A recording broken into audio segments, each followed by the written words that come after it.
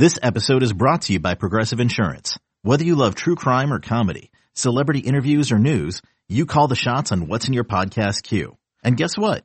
Now you can call them on your auto insurance too with the Name Your Price tool from Progressive. It works just the way it sounds. You tell Progressive how much you want to pay for car insurance, and they'll show you coverage options that fit your budget. Get your quote today at Progressive.com to join the over 28 million drivers who trust Progressive. Progressive Casualty Insurance Company and Affiliates. Price and coverage match limited by state law.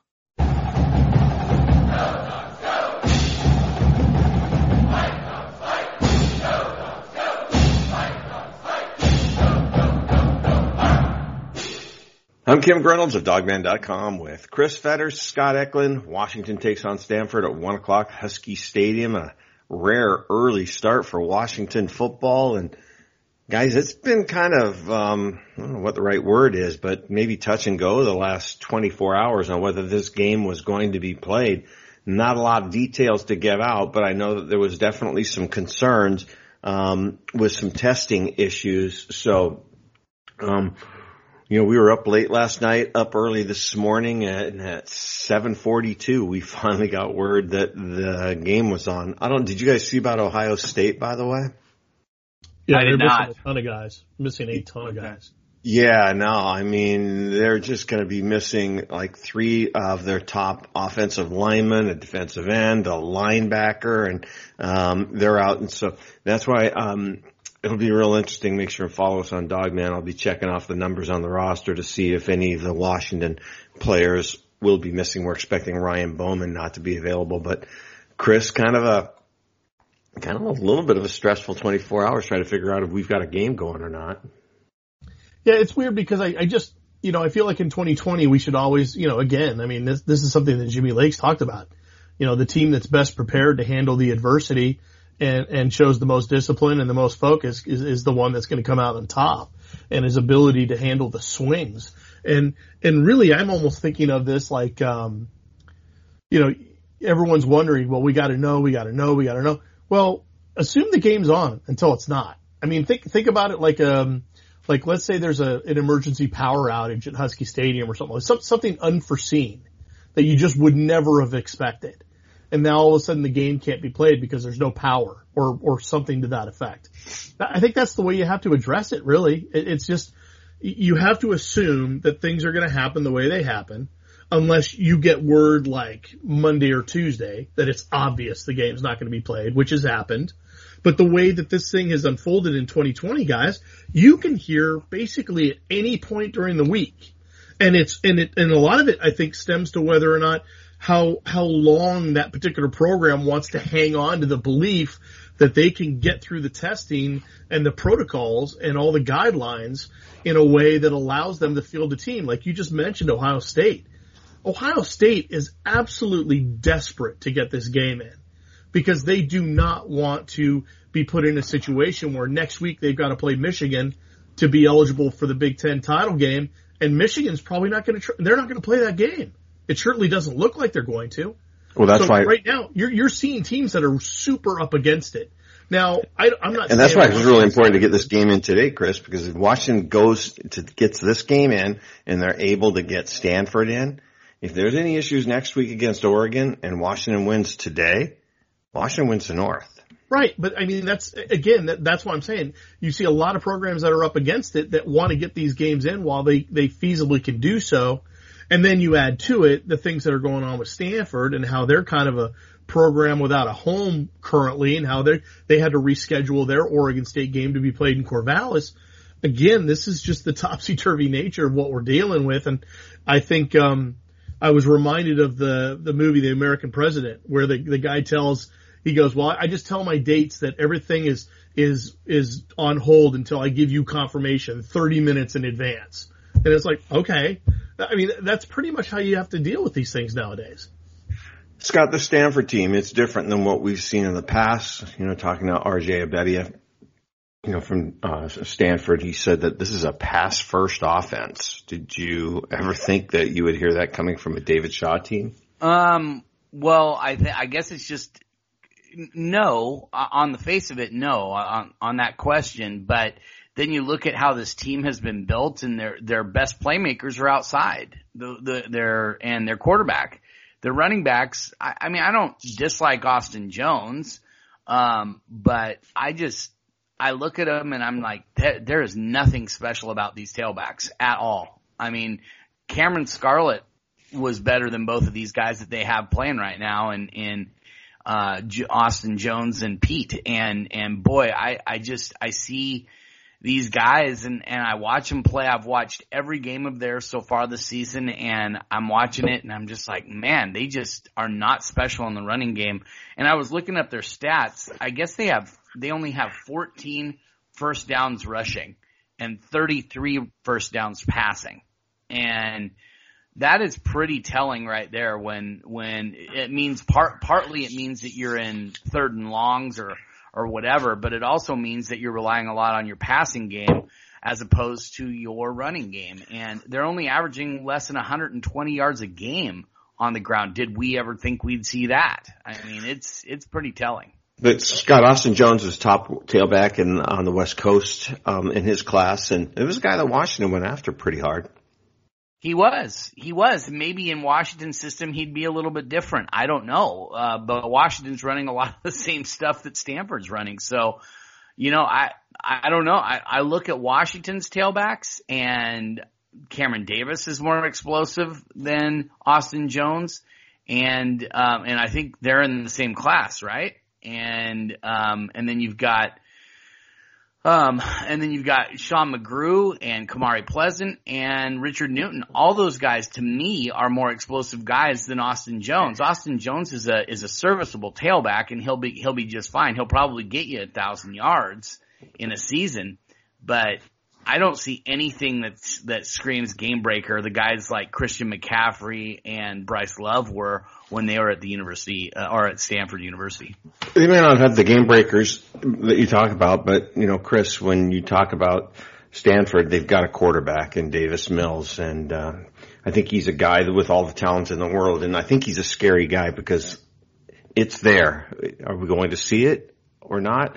That's the big question, but I think the talent is definitely there to, put the fear into you a little bit. Sure. I mean, we saw it last year that, he's clearly able to do enough and in the games that he played and not having him at Oregon, for instance, this year, I think really hurt them. I don't know if they win that game. They probably don't. But at the same time, I mean, he is their starting quarterback. He is a senior. He is a guy that's been in that program a long time, specifically recruited by David Shaw to come to Stanford and play all the way from the East Coast. I'll tell you what, when I saw him at the opening down in Portland that one year, I was convinced that guy was going to be the second coming of Andrew Luck. And, he's had some issues, had some injuries, things like that have not helped. And then they, KJ Costello in front of him.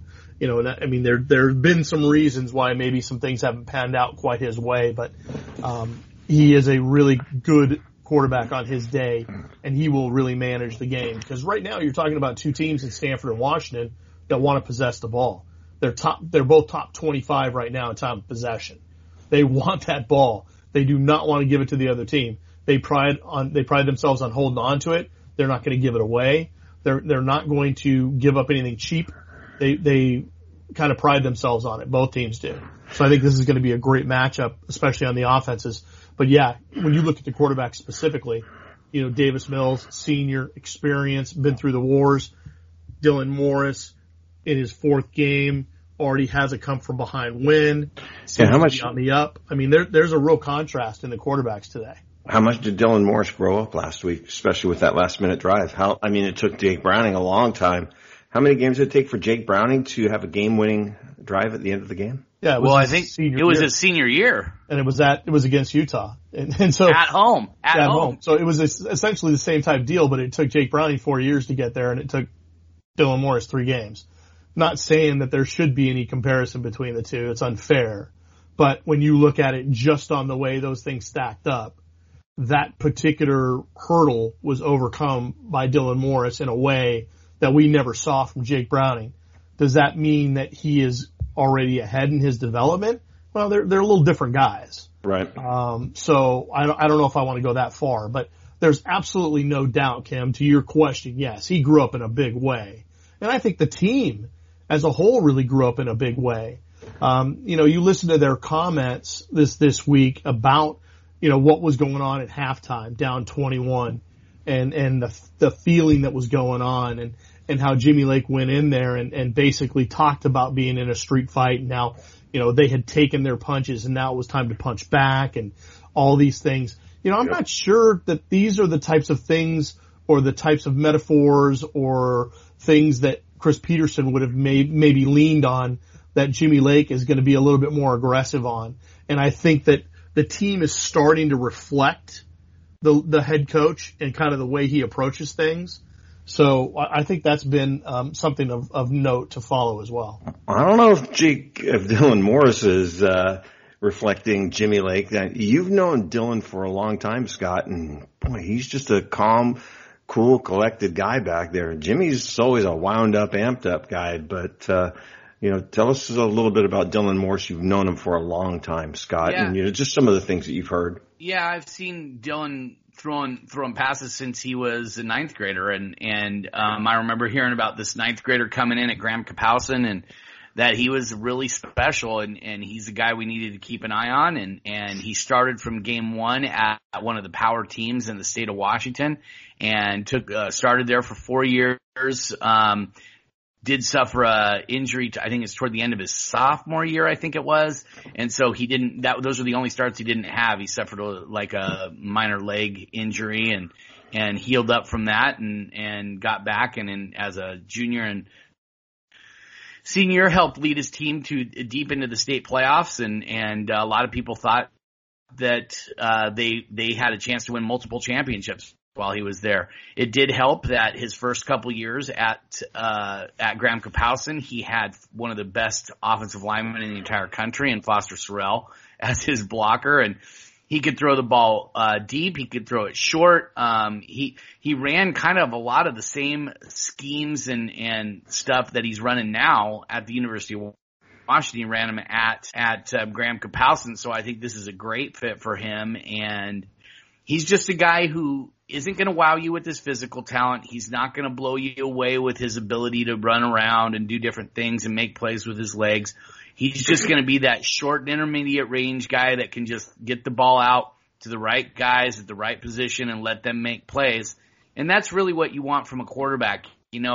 Definitely you'd love to have a quarterback that has the ability to escape and hurt teams with his legs, but you don't see a lot of guys that are great throwing the ball and great running the ball. It does happen. It just doesn't happen very often. So, sometimes you got to settle for one or the other. And in this case, I don't want to say they settled with Dylan Morris, but he's not a guy who's going to blow you away with his legs. So he's going to have to be a threat with his arm. And right now, as young as he is in this, I see a lot of future potential with this, and it's going to be fun to watch him develop over the next couple of years.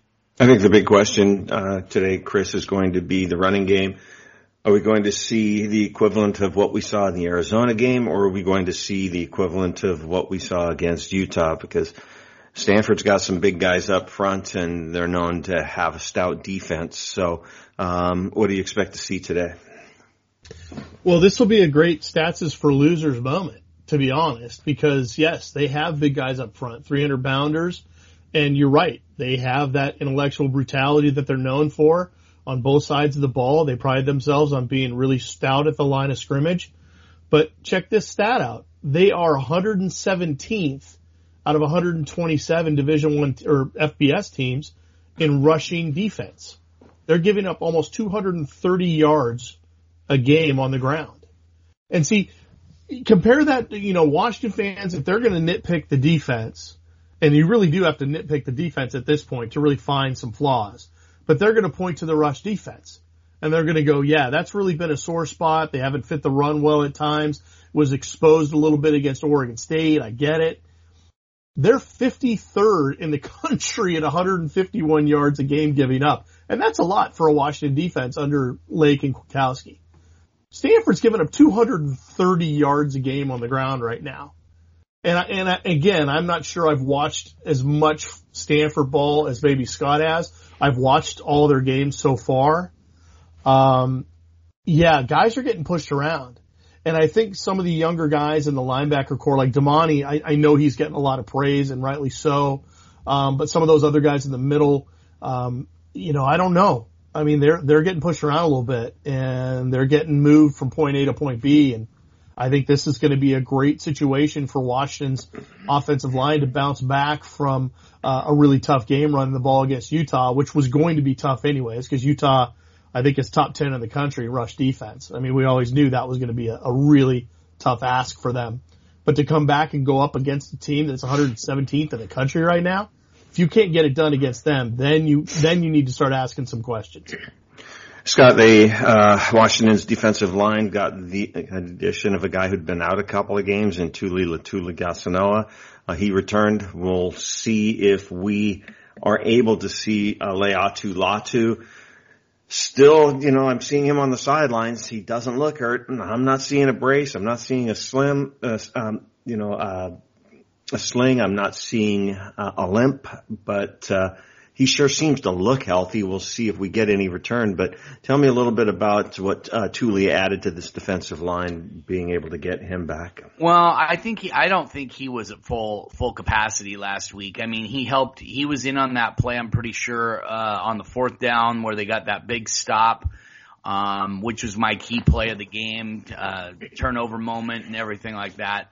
And, he gave them a little bit here and there. I'm really interested to see what he looks like, now that he's back, been practicing with the team, been doing everything, because that knee brace is pretty big that he had on. And I don't think he was moving as well as we're used to seeing, because, man, that guy is so light on his feet. And for a guy who's 310, 315 pounds, he's really light on his feet, and we didn't see that. He was more of a plotter. He didn't really do very much, get penetration or anything when he was in there. I don't know, Fetters, do we have a snap count on how many plays he played? I know he played, but do we have a snap count on him or anything like that? Not that I'm aware of. Okay, my guess is I think Pro Football Focus does it, but I don't. Okay, I should look that up. But anyway, I think I would bet it was less than 20 snaps that he got last week, and maybe it was more, but I would seriously bet that it was probably less than 20. He's a guy who needs to collapse the pocket. Washington can get a lot of pressure off the edge right now with Zion Tupuola-Fatui. With Savell Smalls, I thought Savell actually played a decent game last week, and it's only going to get better with him, in my opinion. So if you can get pressure off that edge, and then you can get one guy who can help collapse that pocket, Fa'atui Tuitele did it a few times, but if you can get Tuli Letuligasenoa getting in there and getting some rush and push on the interior, man, that's going to make that outside rush so much more effective. And Scott, we saw a little bit of Tuitele and Jacob Bandes, and those guys are still young. We take a look back at Vita Vea, Danny Shelton, and it took those guys, 3 years in the program to really, in their fourth year, they really took off. But, we saw some glimpses of both Bandes and Tuitele last week. Yeah, Tuitele, I thought he had a really, really good, first 2 series, maybe 3 series, and then he kind of faded a little bit, and then he had a couple impact plays in the late third, early fourth quarter, and I thought he played pretty well overall. That's what you're going to see with these young guys. You're going to see flashes, and then you're going to see what the heck are they thinking. So, but Jacob Bandes, I thought, was just kind of a guy out there. He didn't really flash and really open my eyes to anything, but he has that ability to do that, and that's what I'm looking forward to seeing. I think, like you said, Kim, he's probably going to take another year in the weight room, another year in learning technique and how to do different things. Some of it's coaching from Kwiatkowski and Malloy, and showing him how to use his hands and do different things when he sees different fronts and all these different things. So maybe not a lot from Bandes tonight. I think Fa'atui Tuitele is a little bit ahead of him, and I think Tuitele is going to be that fourth guy in the rotation. So you got Taimani, Tuli, Bronson, and then I think Tuitele is kind of your next guy, and then Bandes and probably Nagalu or some of those other guys that are going to work into the rotation as well. Quick word from our sponsor. When we return, Scott had a chance to see some of the recruits. Got a chance to see Sam Heward, Emeka Egbuka, and some other guys as well at a camp that was held earlier this week. That and more when we return. It's the guys from Dogman.com on Dogman Radio. Hey, I'm Brett Podolsky, co-founder of The Farmer's Dog. We make fresh food for dogs. We started the company when we saw what a huge difference it made in my own dog, Jada, when she stopped eating ultra-processed kibble and started eating fresh, whole food. The Farmer's Dog food isn't fancy. It's just real food delivered to your door in pre-portioned packs. It's better for them and easier for you. Get 50% off your first box at thefarmersdog.com/podcast. That's thefarmersdog.com/podcast. I'm Kim Reynolds from Dogman.com with Chris Fetter, Scott Eklund. We are back. Scott Eklund had a chance to see some guys earlier this week. Tell us a little bit about the camp you went to, who you were able to see. Just a few thoughts from that, Scott. Yeah, Lavelle Durant, one of the QB guys in the area, gathered a bunch of guys together. He and Brandon Gibson were running Brandon Gibson, the former Washington State wide receiver, and who was he with? The Rams and I can't remember other teams that he was with, but he was a pro guy, and he ended up working with the wide receivers, and Lavelle was working with the quarterbacks. I saw Sam Heward. I saw Jackson Proctor, the quarterback over at Kentwood. I saw Vispris, the kid from Bethel, who I really like a lot. He's going to Eastern Washington. He's a really talented kid. There were a couple other guys that were out there. Clay Millen was out there actually throwing the ball around. So a lot of good quarterbacks out there. And then Emeka Egbuka, Jabez Tene, Junior Alexander. Those are just a few of the wide receivers. There were some really nice wide receivers that were out there too. One, Gabriel Ogunlie, he's a kid who was at Hazen. He's now at Kentwood, and he and Jackson Proctor are going to make a nice tandem out there for Kentwood. He's a big kid, about 6'2", maybe 6'3", about 200 pounds, 195, 200 pounds. Man, he can run too. But, you know, you watch these guys throw. Sam just gets the ball off, snaps it out so easily, so effortlessly. You watch the way his footwork is. I don't want to say it's flawless, but boy, for a guy the age that he is, man, he's a special talent. And Washington is very lucky to have him right in their backyard. I think that kid, had he let things play out and had he not had the connection to the University of Washington with his family, I think he would have had offers from pretty much everywhere in the country. We're talking Alabama, Ohio State, Clemson, all those schools, all those top end schools, Oklahoma. You'd have all those top schools, but because of his connection to the University of Washington, the fact that he ended things so early, it was right after his sophomore season was completed. You know, it's hard for schools to really offer him when they know that there's really no way we're pulling him out of there. So, but you just watch him throw the ball. It's fun watching him interact with other recruits. He and Emeka Egbuka have a really nice relationship. The two of them, they were, out running routes together. The receivers rotate through and the quarterbacks rotate through. Well, there was, more receivers than there were quarterbacks. So you didn't always end up with the same quarterback with the same wide receiver. So Sam threw to Jabez a couple times, threw to Junior Alexander a couple times, threw to Emeka a couple times, threw to some other receivers that I didn't know off the top of my head who were guys that were out there. So, but you watch all of them, run around and everything. And there's some talented wide receivers, but man, Emeka Egbuka is just on such a different level from some of these other guys. You can't explain it. And Chris, as a guy who evaluated stuff, and Kim, you guys have been watching recruits for a long time. Sometimes you can't explain it. You just have to see the difference when they're out there running around together. Yeah. I think that's what you call the difference between being talented and being gifted. You know? Yeah, so. maybe, yeah. I mean, it's just Emeka. And the thing about Emeka is, does he even have to go out and work? Does a guy like Sam even have to go out and work right now if they don't want to? No. Was that on a Wednesday night? And when it was like 38? Thursday night, yeah. Thursday night, upper 30s, low 40s, cold.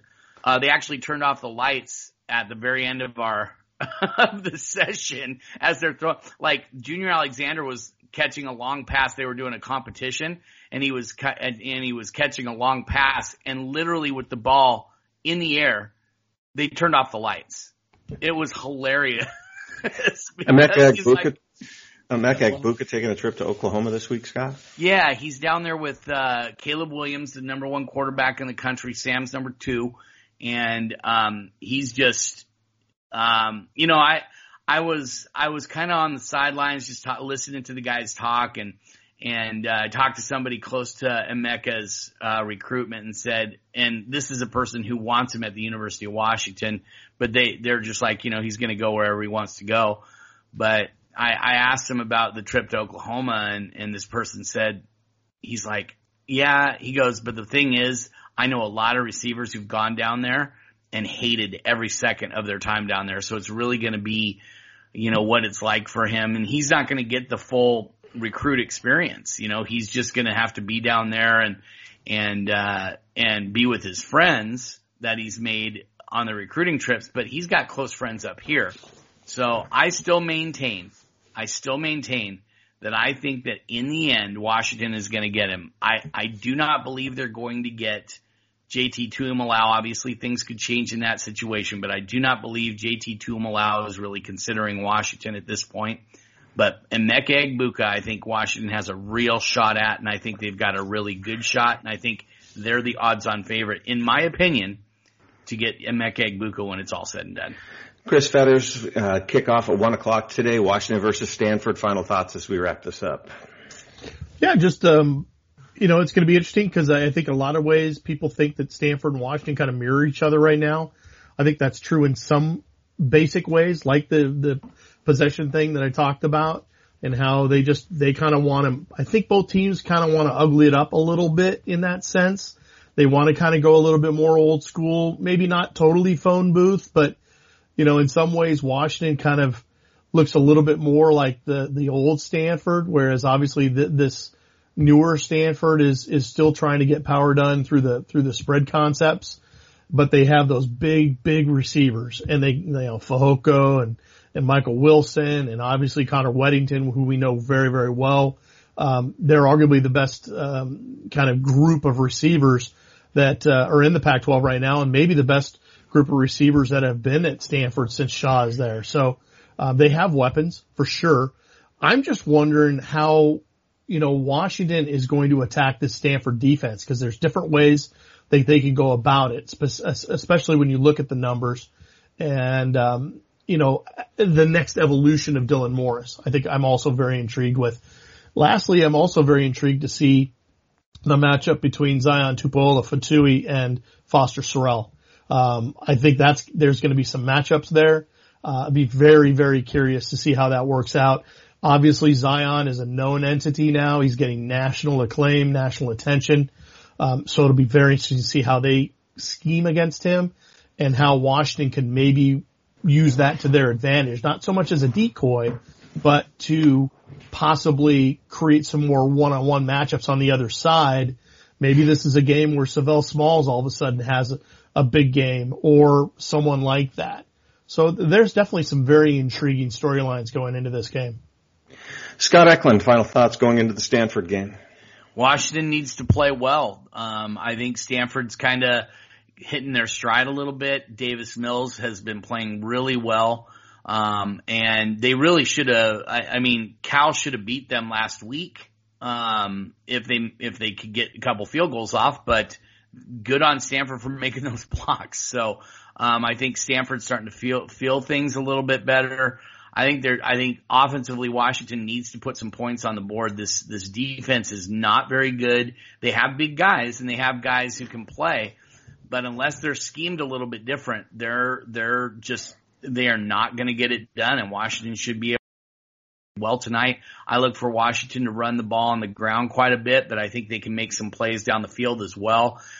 In your questions with RJ Abadia from the Stanford site, he basically said the real weakness of this team is in the back end. It's not necessarily in the front.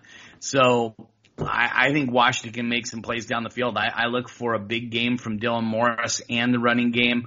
I think Washington's defense is gonna get tested early, but I think Washington pulls away and wins a relatively comfortable game.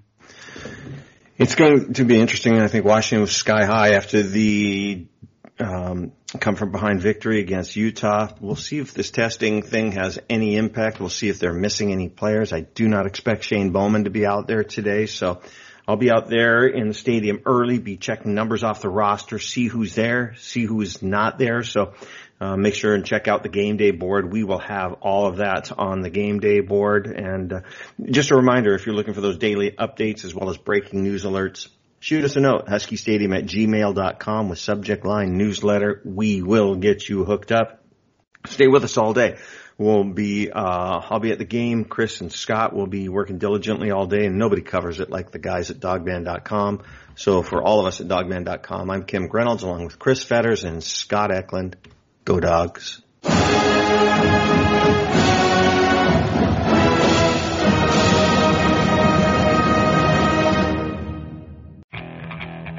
Okay, picture this. It's Friday afternoon when a thought hits you. I can waste another weekend doing the same old whatever, or I can conquer it. I can hop into my all-new Hyundai Santa Fe and hit the road. Any road. The steeper the better. Because my all-new Santa Fe is available with H-Track all-wheel drive, so I can hit the trail without a worry in the world. Heck, with 3 rows and best-in-class rear cargo space, I can pack the whole family in with all our gear. We've got available dual wireless charging for our phones, so we'll never lose touch with civilization, and we won't lose touch with the primordial power of Mother Earth. So which is it? Waste the weekend or do something a little more epic? And conquer it in the all-new Hyundai Santa Fe. Visit HyundaiUSA.com or call 562-314-4603 for more details. Hyundai, there's joy in every journey.